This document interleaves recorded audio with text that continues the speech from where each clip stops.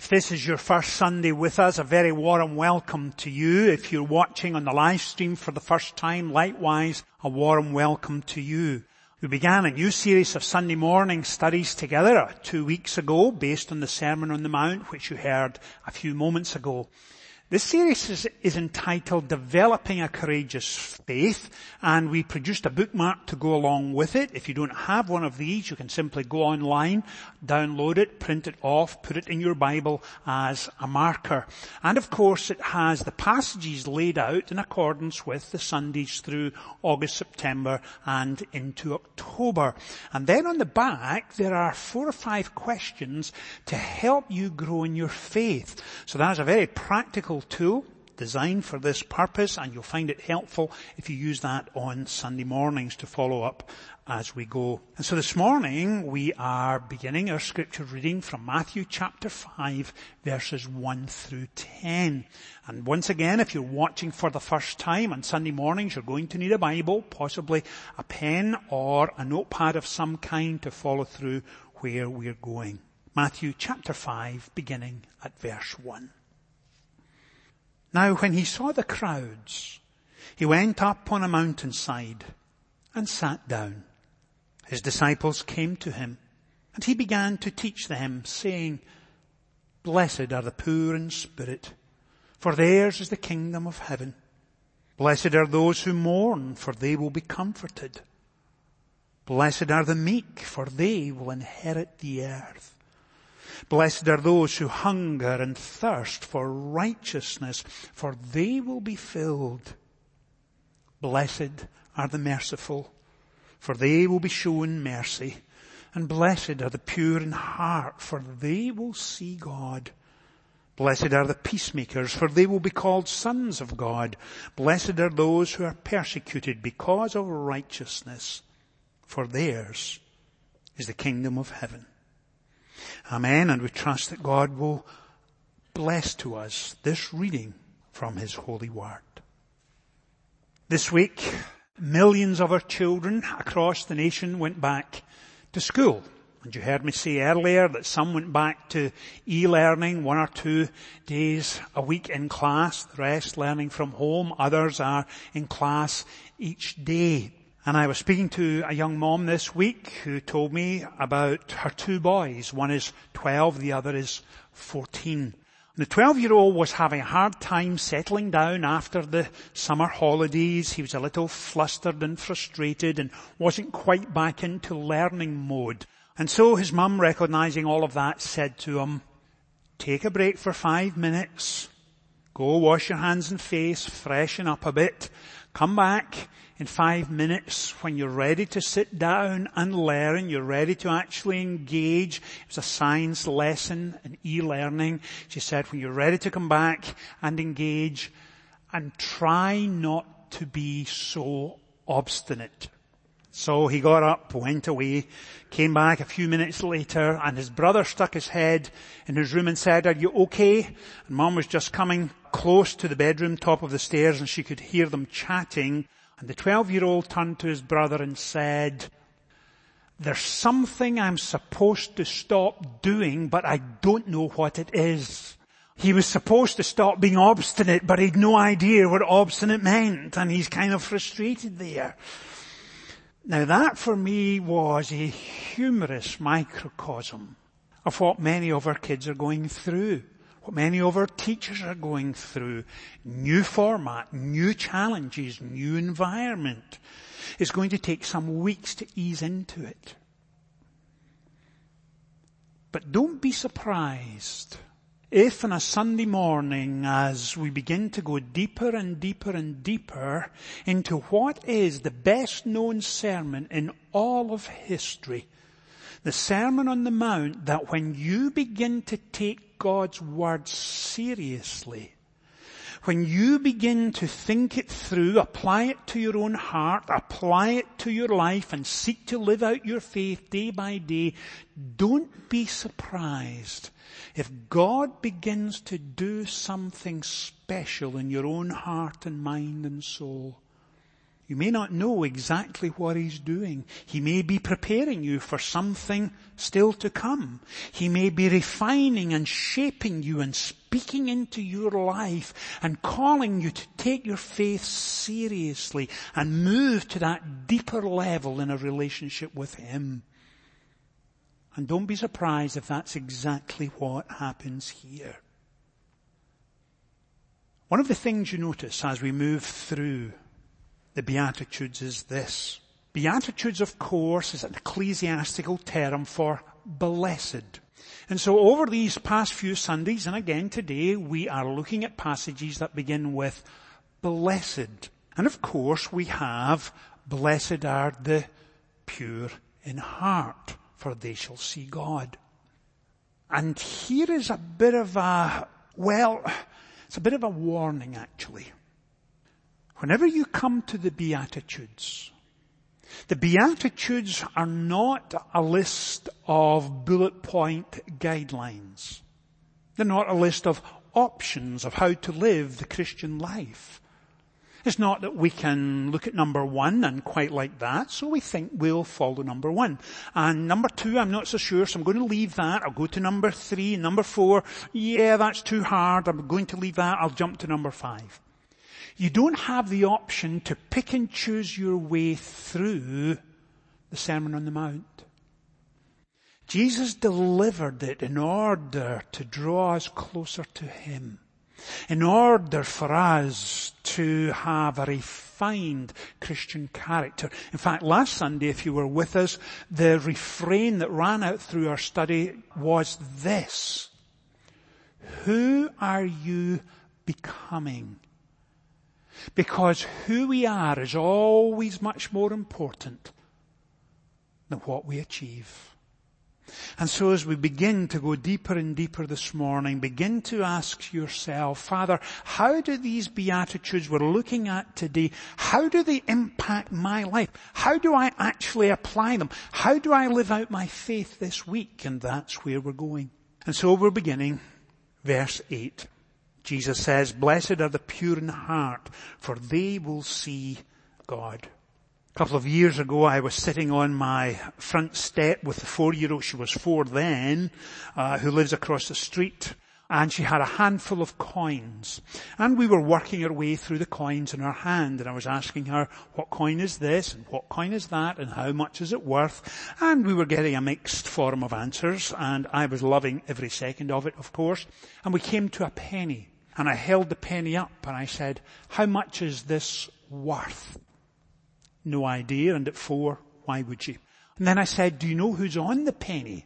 And I looked at it and held it close, and I said, I think it's a man's face. Do you know who it is? And she looked over at the penny, and she held it up, and I got the biggest smile, and she said, it's my daddy. She could not possibly imagine anyone more important in her wee world than her daddy. And there he was on a coin. As you know, of course, it's Abraham Lincoln, but she didn't know that at the time.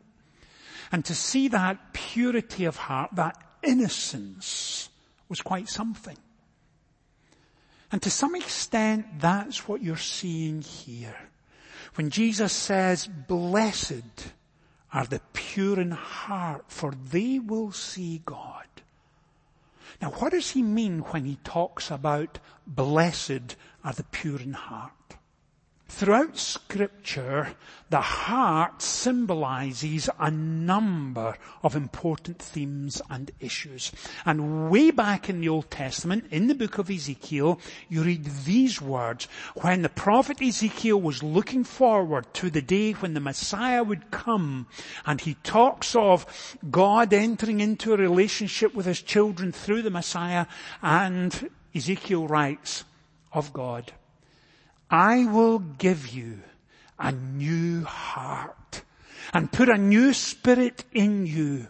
I will remove from you your heart of stone and give you a heart of flesh. What a wonderful passage of Scripture. And of course it encapsulates what happens when someone begins to be touched by God and they hear the gospel and they begin to respond to His Word and they have that experience of God reaching out and touching them, heart and soul and mind, and transforming their heart inside. And that's the experience they go through. Receive a new heart, new motivations, new disposition. Their character changes. Prayer becomes a priority. Worship is important. They fall in love with God. They have a relationship with Him. And God takes out a heart that is cold and indifferent towards spiritual things. And He gives them a heart of flesh in tune with His. That's what's going on. And that's the forerunner to this passage. Blessed are the pure in heart, because that's the heart Jesus is talking about. No wonder He's saying we are blessed. Further back in the Old Testament, in fact, in the book of 1 Samuel, Samuel the prophet arrives at the home of David, the shepherd boy. He speaks to David's father, whose name is Jesse. Samuel has come looking for a new king for the nation of Israel. And he's been told by God, go to Bethlehem, which would immediately ring a bell in your mind. Why Bethlehem? Well, we know why. And he goes to Bethlehem, he meets with Jesse, he says, I've come to anoint one of your sons as the next king of Israel. God is working in and through this person's life. And so Jesse brings out all of his sons. But none of them is the one to be anointed. And Samuel looks at Jesse as if to say, this is a ridiculous question, and I'm slightly embarrassed to ask, but let me ask anyway, is there any chance you have other sons? And he said, yeah, I have young David. He's out looking after the sheep. And when David comes in, Samuel is immediately convicted of God that David is God's man.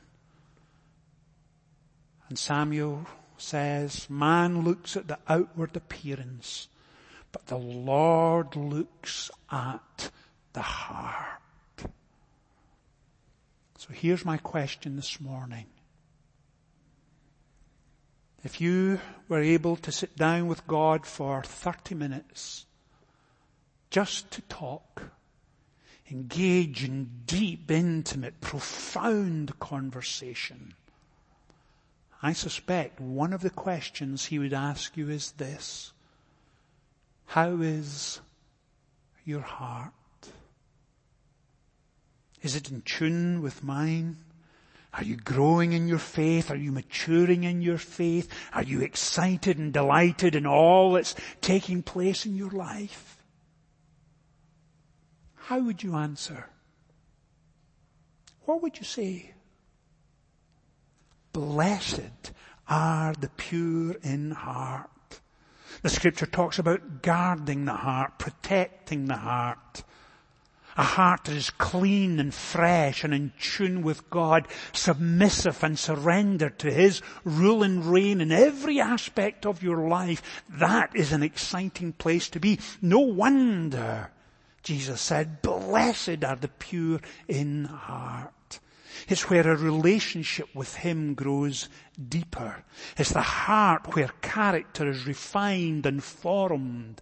It's where God is creating in you the person He longs for you to be. Do you protect that heart prayerfully?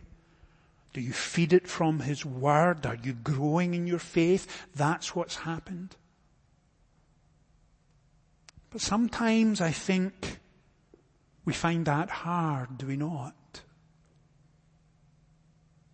The book of Hebrews says this: fix your eyes on Jesus, the author and perfecter of our faith. In other words, day by day, keep looking at Him. Keep your vision sharp. But occasionally we'll find ourselves with a little penny. It doesn't have to be a penny. It could be anything in your life that you put in place of God, and you examine it and you hold it up to the light and you look at the pattern and the colour and the shape and the design, and you hold it so close you can see nothing else. And your vision of Jesus is blurred and distorted, and you've taken your eye off him. That's what's going on here. That's why Jesus is saying, blessed is the pure in heart, for when you spend time with me, there is that renewed, reinforced encouragement. There's the equipping and strengthening of my Spirit dwelling within to draw you into that deeper place and relationship with me. Guard your heart. Blessed is the heart. And what does he say? Blessed are the pure in heart, for they will see God. Now what does he mean by that? Two things, I think. And the first is this: when you have your eyes utterly focused on him, then you begin to see him in answered prayer. Then you begin to see him when you're going onto college campus for the first time at a new year. Then you begin to see him at work in your career. Then you see him at work in your marriage. Then you see him at work in your future. Because there's a pureness of heart. You're looking for him. You're expecting him. You're watching him walk with you each day. Blessed are the pure in heart, for they shall see God. Our second beatitude today is not a comfortable beatitude. And what I'm about to say next will probably upset about 80% of you. It's not something I try to do. It's never intentional. But on Sunday mornings, we are obliged to take the Word of God seriously. We're obliged to apply it to our lives. We are responsible for living out our faith day by day by day, and from time to time that means we're going to touch on difficult, controversial, sensitive issues. I would much rather shy away from it than go on to something else. But it's right there in the passage. The beatitude is, blessed are the peacemakers, for they will be called sons of God. Some of you will be tempted this morning to switch off. Those of you watching at home may in fact reach for your remote, turn off the television set, or shut down the live stream, but I'd want to encourage you to hang on in there. Be tough. Don't give up. As uncomfortable as this is going to be. Over the last 6 months, as a country, we have faced significant challenges. Challenges of racial justice. Challenges towards our economy, our education, of course, our health, as we've wrestled with a global pandemic. Times we have wondered what on earth is going on. We have been fearful. We have been uncertain. In 10 weeks, we are about to have a presidential election.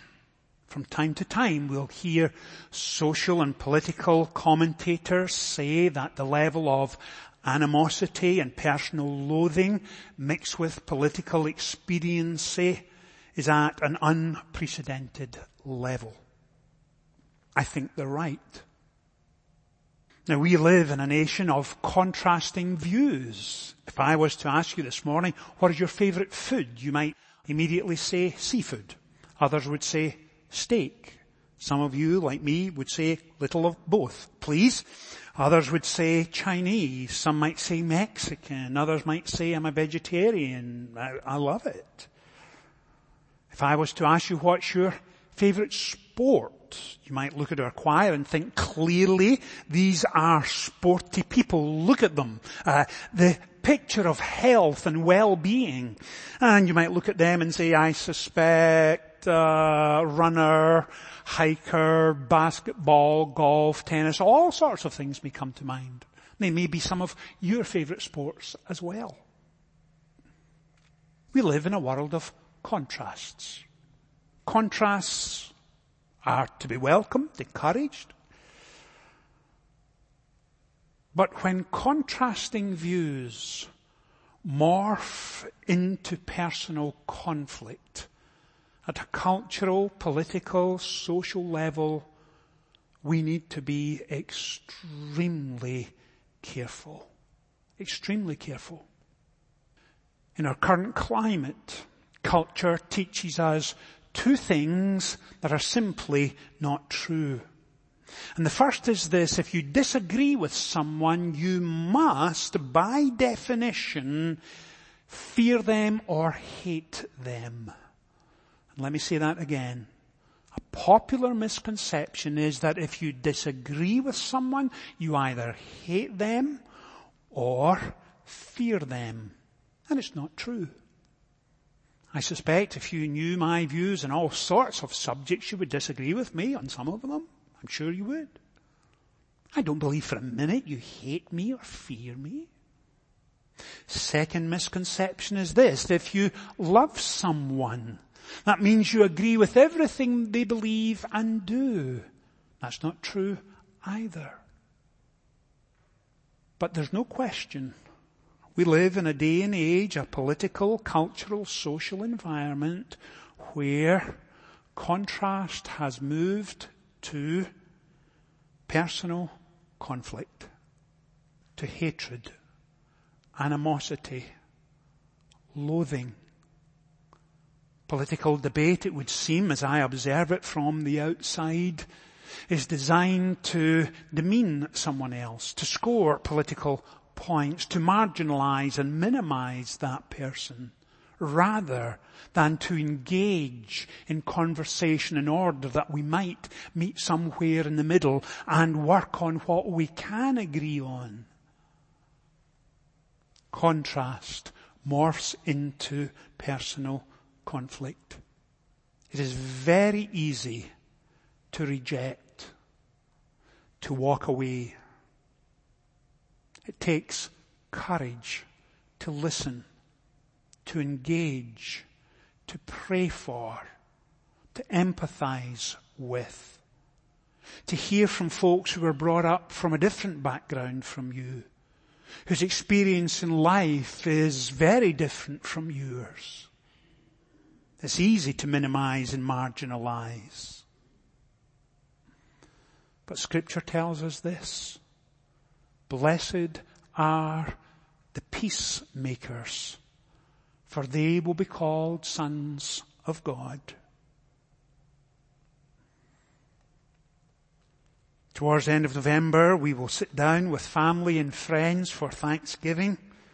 Always so much fun, a day to be enjoyed and relaxed and celebrated. But I suspect around dinner tables across the nation, there will be a little tension when politics comes up. Is it worth losing a family member, having a fractured relationship for years to come in order to win a political point? Now, please don't misunderstand me. And let me tell you what I'm not asking you to do.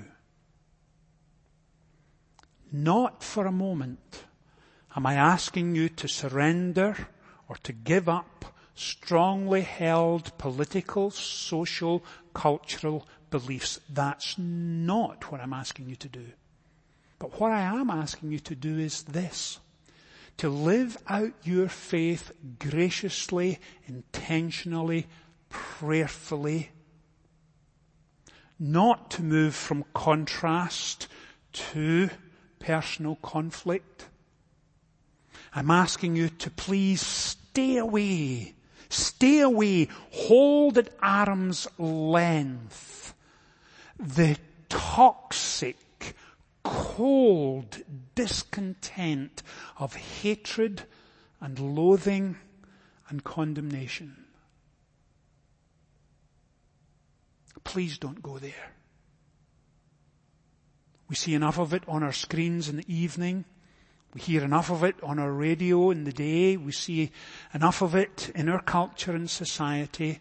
Please don't go there. Do the opposite. Be willing to engage, willing to listen, willing to wrestle with big issues of economy, healthcare, social justice, praying for folks you don't agree with, sitting down and having lunch with them, doing the hard work of living out our Christian faith. Blessed are the peacemakers, for they will be called sons of God. And please hear this. It's not simply that an election will take place in 10 weeks,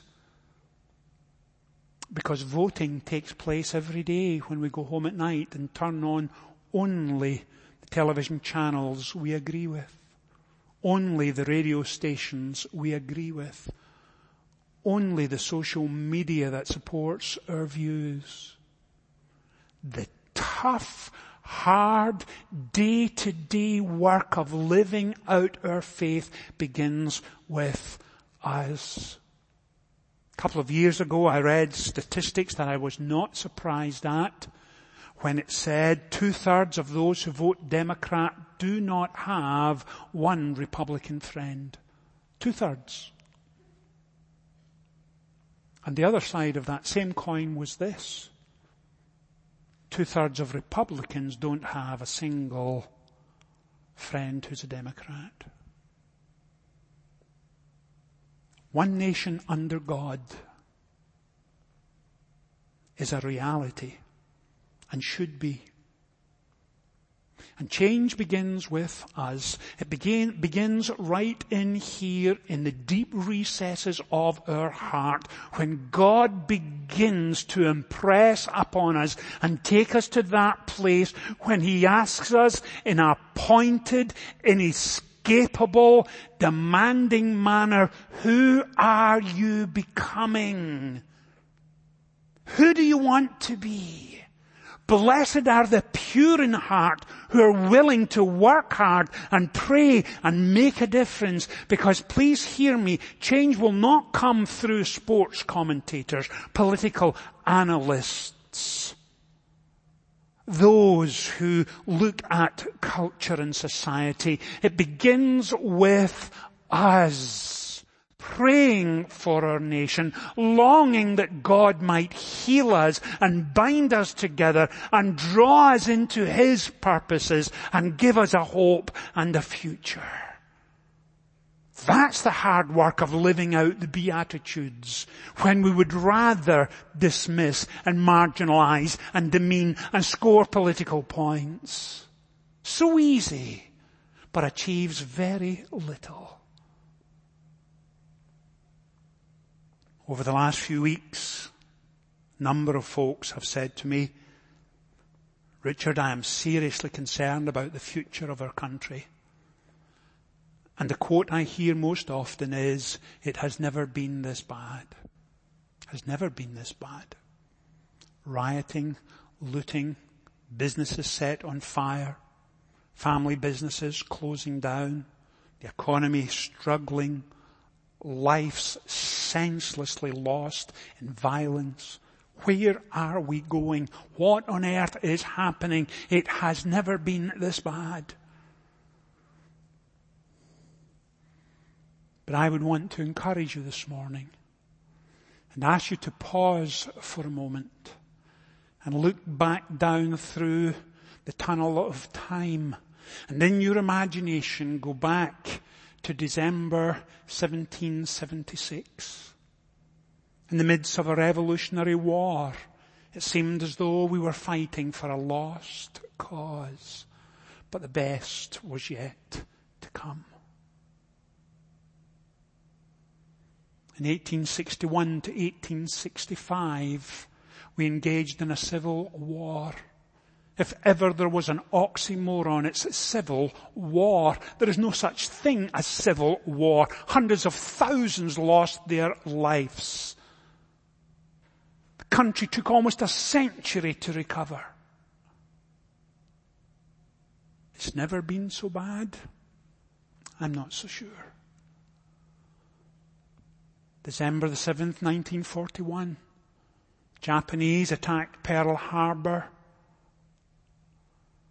and of course removed a significant part of their navy that morning within 2 hours. Seriously crippled our ability to defend ourselves in the Pacific theater. Never been so bad? Not so sure. 2001, 9/11, thousands, innocent people simply going to work lost their life. Senseless act that achieved nothing. Never been so bad? I'm not so sure. Is it bad? Yes. Do we need to pray? Of course. Then what? Father, let the change begin with us. Resist the temptation to move from contrast to personal conflict. Do not indulge in loathing of others, of disrespect, of marginalizing and minimizing, and refuse to go there. Why? Because I cannot help but wonder, in terms of our national future, that the best is yet to come. Because blessed are the pure in heart, for they will see God at work. And blessed are the peacemakers, for they will be called sons of God. Let's pray together. Father, thank you for challenging us from this passage of Scripture this morning. Enable each one of us to grasp and understand the magnitude of the task that lies before us. Father, enter into our national life. Grant to political leaders a profound dependency on you. For those responsible for education and the economy and health service, draw them close to you, walk alongside them, and Father, begin the change in us, and grant to us that deep, profound longing to make a difference in our lives, in our families' lives, in our neighborhood, in our city. Father, thank you for your faithfulness and grace towards us all these years. Continue to bless us, please, O God. In Jesus' name we pray. Amen.